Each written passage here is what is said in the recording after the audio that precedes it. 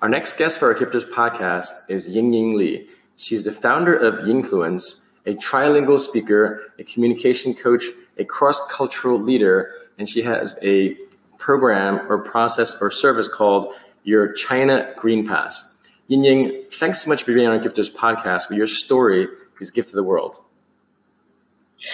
Well, a huge pleasure to be here, and thank you all, and hi from Beijing.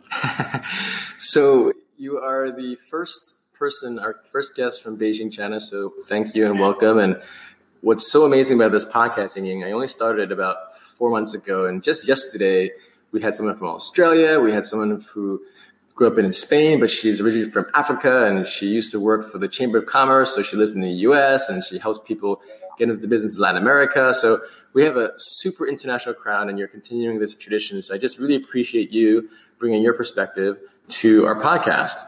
Now, that's cool. I guess I'm in the right community. Cross-cultural background. I love to connect with more professionals from here.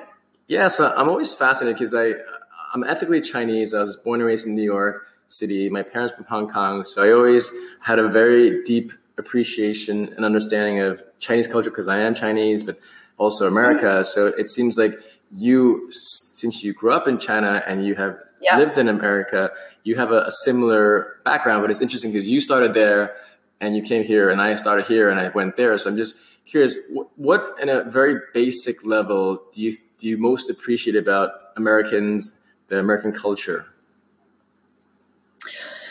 Well, I'll come to say the respect for being a human over there, and the freedom, as well as the faith, and basically the whole culture over there is really encouraging for building one's entrepreneurship. For me, I started my business in the United States, and I think because the culture really shaped and helped me a lot, I really appreciate that to be able to create my own business in the United States. That's great. And what's one thing that perhaps a lot of Americans, because I've been to China dozens of times, traveled to many, many cities, so I'm very familiar with the Chinese culture, even though I am ethnically Chinese, but that doesn't mean much if you grow up and were born here. I have a lot of friends that are of Chinese descent, but they've never gone anywhere outside of the US or never really spoke the language. I can actually speak 3 dialects. So what for the Americans or even non-Chinese people, what do you hope that they know about China? Like what's one or a few things that you truly admire about the Chinese culture? I would say several keywords over here, but the keywords here is about harmony. And we, based on this word, harmony, it's like an umbrella, but under that we can come with some keywords like faith, culture, relationship building, and family oriented. And it's really about actually building a harmonious community. I think that's one of the typical culture here. Coming to China, understanding the fundamental, why is that important for Chinese people's life? It's vital. It's vital, actually. Yeah. No, that's great because I always tell people, because I speak around the world and I actually use some Chinese characters, but one thing I always reference is family. If I say to you, well, 回家, the 家 is literally family and home. So in the Chinese culture, whether you're here in the States where I am or you're in Beijing, it's the same exact word. And I think people are so blown away when everyone thinks that they're close to their family or in a culture is close, but our very word in Chinese has the same exact meaning for family and home. So they're always like shocked, like, whoa. Yeah, and it goes back to the collectivist culture here. It's probably you know that we're both really focused on putting the collective culture first, which also is one of the biggest difference between U.S. and China.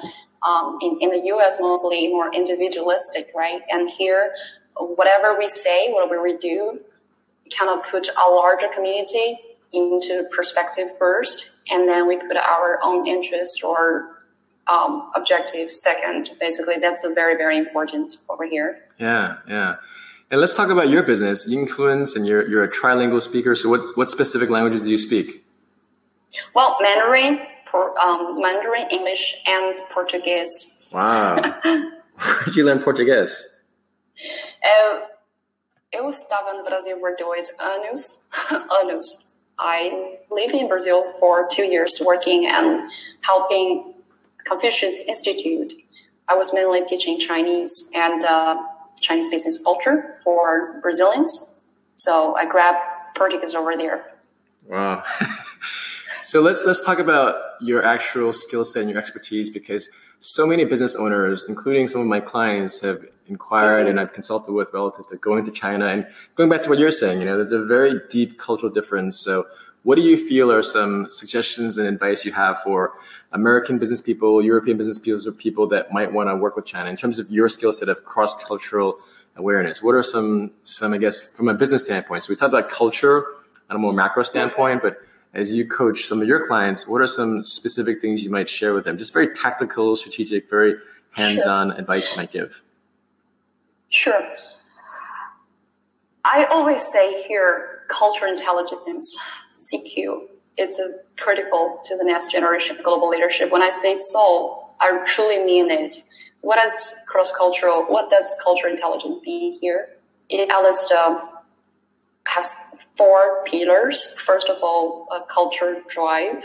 Like if you are coming to China, ask yourself, what is the specific motivation behind this? Do you have desire to learn the cultural differences? And what is that? And secondly, cultural knowledge. So if no matter which culture you come from, but you come to China, you got to understand what is differences between Chinese culture and your own culture and be able to articulate that.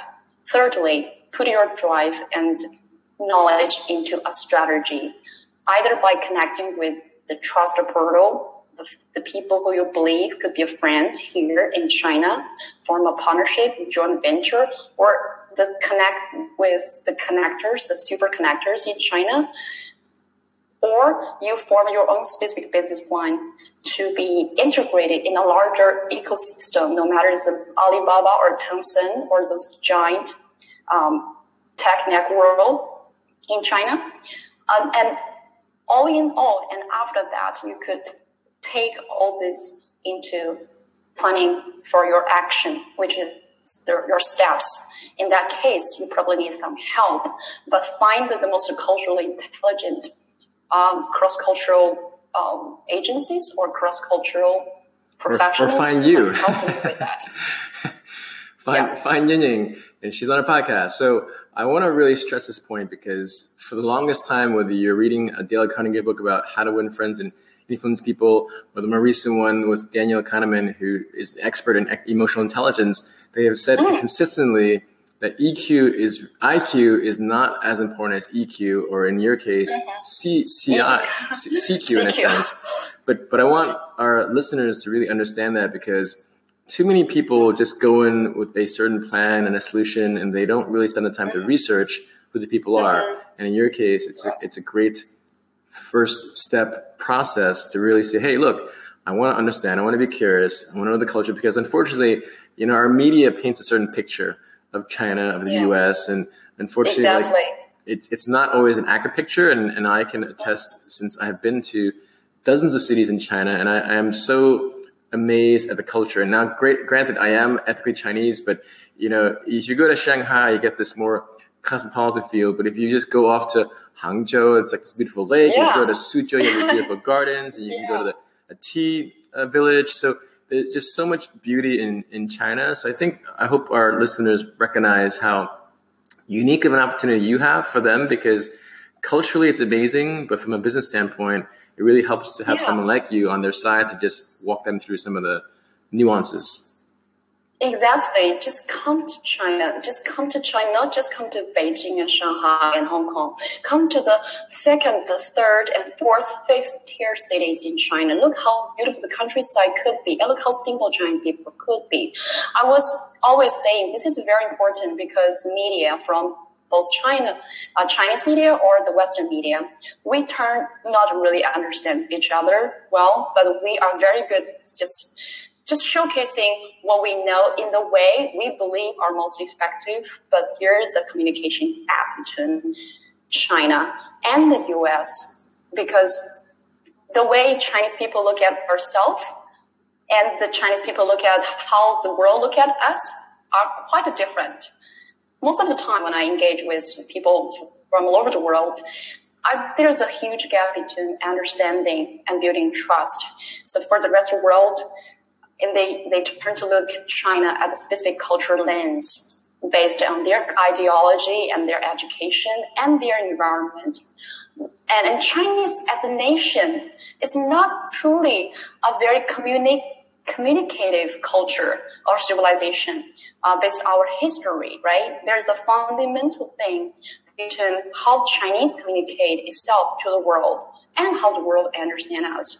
So that's why I want people to better, and by doing more research, connecting with cross-cultural influencers, literally get objective perspectives from diverse communities. And then we can bring the best to the world to show, oh, this is how truly cross-cultural communication should be done. That's my work. That's perfect. We literally are done with our podcast time, and that's a perfect way to end it. How can our guest Yingying stay in touch with you? Thank you so much for helping me, for allowing me to share my thoughts. How can our guests stay in touch with you? I'll stay in touch Instagram, with me, please. LinkedIn.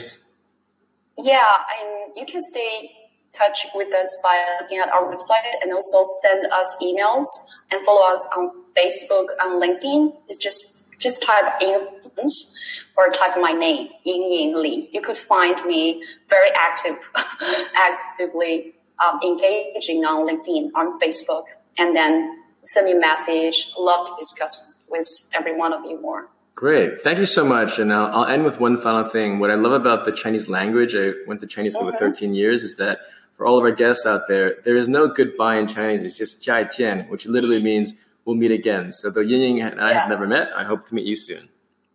再见, definitely. All right. For sure. Have a great day, Yingying. See you. Bye-bye. See you. Welcome to the Gifters Podcast. I'm your host, Christopher Kai. This podcast is sponsored by the GPS online program, which Forbes has stated helps entrepreneurs become professional speakers. For more information, go to christopherkai.com.